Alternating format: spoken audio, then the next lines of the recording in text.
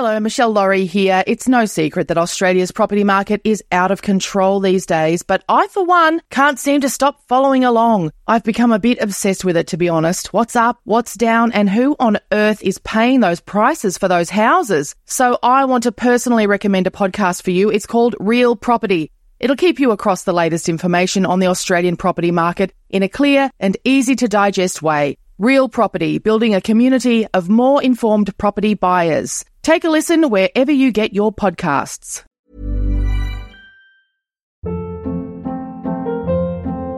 Hold up. What was that? Boring. No flavor. That was as bad as those leftovers you ate all week. Keke Palmer here. And it's time to say hello to something fresh and guilt-free. Hello Fresh. Jazz up dinner with pecan-crusted chicken or garlic butter shrimp scampi. Now that's music to my mouth. Hello Fresh. Let's get this dinner party started. Discover all the delicious possibilities at HelloFresh.com.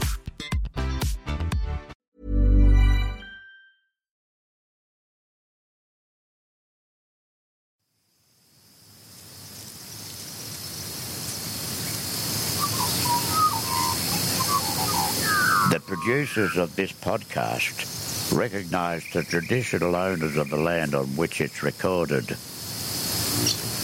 They pay respect to the Aboriginal elders past, present and those emerging.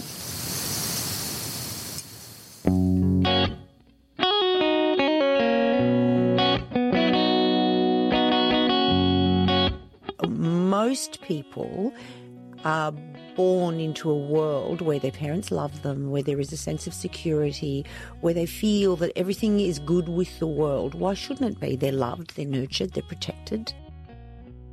When you're born into a situation or parents where their reality is that everything is in fact not good with the world, because they have seen their family shot in front of them, they have seen what one human being can do to another. And in my case, my father had an arm blown off 3 days before the end of the war. And so I had an everyday reminder of what people can do to each other. So those things, they kind of affect you on different layers. Rachel Berger was a stand-up comedy trailblazer in Australia and in the UK. They say you can't do what you can't see. Well, seeing Rachel Berger on television in the 80s made me know I could be a comedian. She changed my life, and when I grew up, she became a friend and a mentor to me. Berger is funny, wise and generous, and she is the child of Holocaust survivors. She's the child of traumatised refugees. Rachel Berger has a very particular perspective on mental health and calming her farm. In fact, she now lives on a farm. And perspective is definitely the word of the day. I'm Michelle Laurie, and this is Calm Your Farm. Tips for taking care of you from the unlikeliest of gurus. When I wrote Hold the Pickle, my one-woman show, it wasn't a Holocaust story. It was actually my parents' love story. Because in spite of everything they went through, the one thing that for me was most potent was they'd been married before the war. Had they not loved each other, they would not have survived, because both of them in different situations were offered escape separately, but they didn't betray each other. Many people did, because when your life is at stake, you'll do whatever. They didn't. For me, the core of the story was two things. One, in this atmosphere of profound betrayal and survival, you are completely connected, committed, love, will do anything for the person you love. And the other, as a child, how I was affected. But I loved, and still do, my mother still love my parents immeasurably. They are what they are, and I am what I am because of how they were.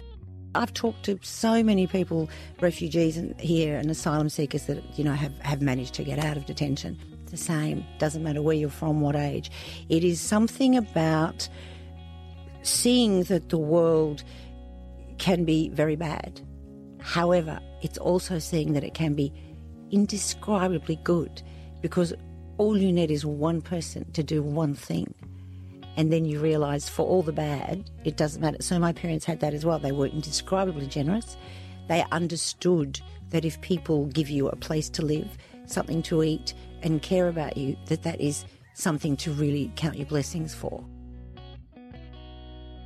My father was an electrician, and so he was pulled off the street to be taken to a ghetto, and they said they found out he was an electrician. So he was given a job in the building, in the town hall, which was the building that the German army had taken over as their headquarters. So he was able to bring food to my mother, who was already in the ghetto, with his two sisters and other people. So my father, not regularly, but, at a designated time once a week, he could get in and out of the ghetto. And because what they did, the ghetto was, they virtually took over, let's say they would take over Richmond, where we're going to close it off, that's going to be the Jews going there. That's what they did. And they just put barbed wire around it, and they put gates in, and they go, and you couldn't get in. So my father would be able to get in and, bring, because and at the beginning, everything was normal. At the beginning, people still traded, and they brought whatever they did, and they had their little businesses, and then food ran out, and then people got typhoid, and then they started dying, and then people started, as my mother said, people disappeared. They would just disappear, and we knew that they were going to the concentration camps. And they had a quota, and whatever the quota was, they would take that quota. They would go to work. So my mother went on a truck with a whole lot of other women, and they would go to a big warehouse taken by 2 German soldiers, and in the warehouse they had to sort all the clothes, which nobody ever said where they came from, who they belonged to, but they were used clothes. And so they would sort them, women's, men's, children's, shoes. A lot of things about my parents I never understood, but I could feel it, around the corners of my mouth and deep in the sockets of my eyes. I felt like I had been captured, that they were the products of being captured, and they treated me the way their captors had treated them, because that's all they knew, So I think that you become a person in order to survive. Your brain begins to adapt. And so you go in line, you get your bowl of soup, you file you do those shoes, you just do whatever. Well, they never said they were dead children's shoes. Everybody knew, but nobody ever said, because it was a job and you just went day to day. And there's been a lot of books written. Bruno Bettelheim, Primo Levi are 2 people that come to mind, both of whom were Holocaust survivors, wrote a lot about it, both of them academics, both of them in the end killed themselves, who wrote about the process. I mean, I think Primo Levi's book, I think if I Am a Man, I think is the title, talks about the process of how a person, you kind of break down till you become that captured person. There were only 2 places in Melbourne that were open on a Sunday illegally. In both cases, the police were given bakshish to keep away, in Carlton and in St Kilda, right? Yeah. So they were those 2 areas, but also they were the only 2 places where Europeans could come, basically, particularly in the 50s and 60s, to find who was still alive. I remember being a little girl and seeing more than once somebody walking past someone and then turning back and saying, Maury Finkelstein, is that you, Maury? And they hadn't seen each other since the war. 2 people who didn't know whether they were alive or dead or whatever. And I'd see it again and again, and then there'd be this embrace that was, all the pain and everything they'd gone through would come out in this embrace, and then they would find each other. So it was a place where people could come, to find each other, to eat. Because the other thing that often people forget is that when you come to a place and you've left everything that you know, your history, your childhood memories, often a lot of belongings, your family, in war or not in war, but especially in war where you've had to escape. One of the things you look for when you get to the new place is the ingredients for food. Mm-hmm. Because when you smell your own ingredients, you feel that you are at home. So Carlton, Ackland Street were places that people go to find cheesecake, chopped liver, gefilte fish, rye bread, things that you could... And they weren't just Jews, they were Eastern European people, as Carlton had the Italians and other areas had the Greeks. I've had to ask my mother. My father died quite a long time ago. He died in 1984. But in the years since, I've spent a lot of time with my mother, and it's been wonderful. It's been not wonderful, it's a stupid word. It's been a gift, because I don't think there's anything that my mother hasn't told me. And I've asked some pretty tough questions, all sorts of questions. How did she feel? They actually hid in a cupboard under some stairs in the basement of a building, and The entry, was like the door of it was about 3 foot by 3 foot or something. I said, how did you get in? And she just got on the floor and crawled in. She never left that basement. She came out of the hole, but she never left the basement for 13 months. He would go out at night to try to find food and stuff. They'd come out of it during the day, but at night they both hid. And then Nazis did come and they did find them.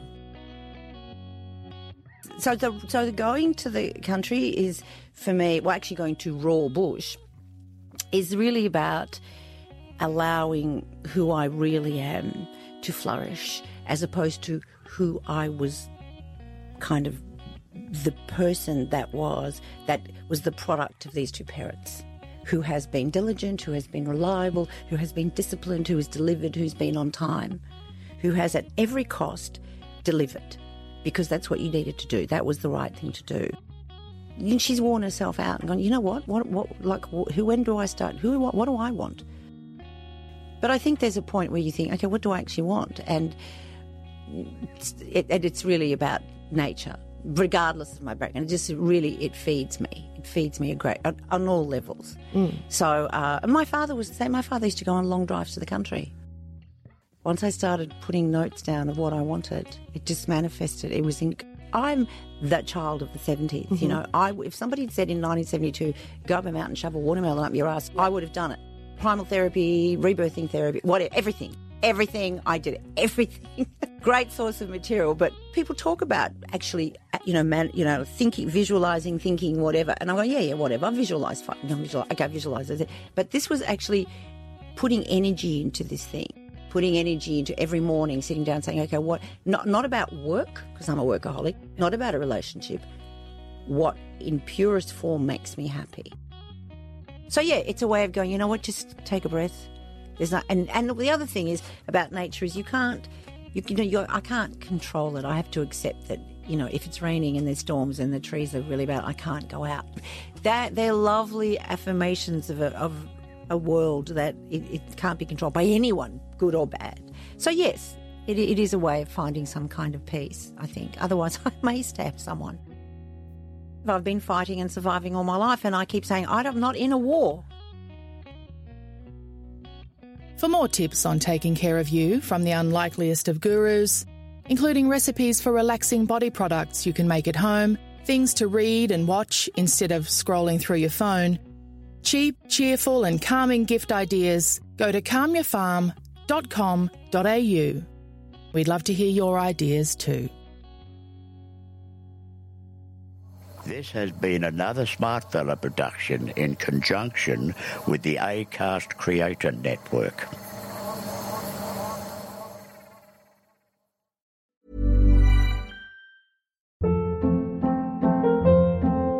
Hold up. What was that? Boring. No flavor. That was as bad as those leftovers you ate all week. Keke Palmer here, and it's time to say hello to something fresh and guilt-free. HelloFresh. Jazz up dinner with pecan-crusted chicken or garlic butter shrimp scampi. Now that's music to my mouth. HelloFresh. Let's get this dinner party started. Discover all the delicious possibilities at HelloFresh.com.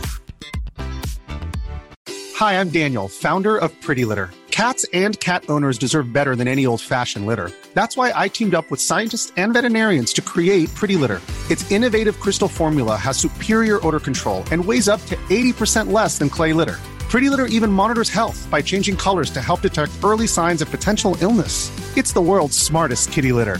Go to prettylitter.com and use code ACAST for 20% off your first order and a free cat toy. Terms and conditions apply. See site for details. Mom deserves the best, and there's no better place to shop for Mother's Day than Whole Foods Market. They're your destination for unbeatable savings, from premium gifts to show-stopping flowers and irresistible desserts. Start by saving 33% with Prime on all body care and candles. Then get a 15-stem bunch of tulips for just $9.99 each with Prime. Round out Mom's menu with festive rosé, irresistible berry chantilly cake, and more special treats. Come celebrate Mother's Day at Whole Foods Market.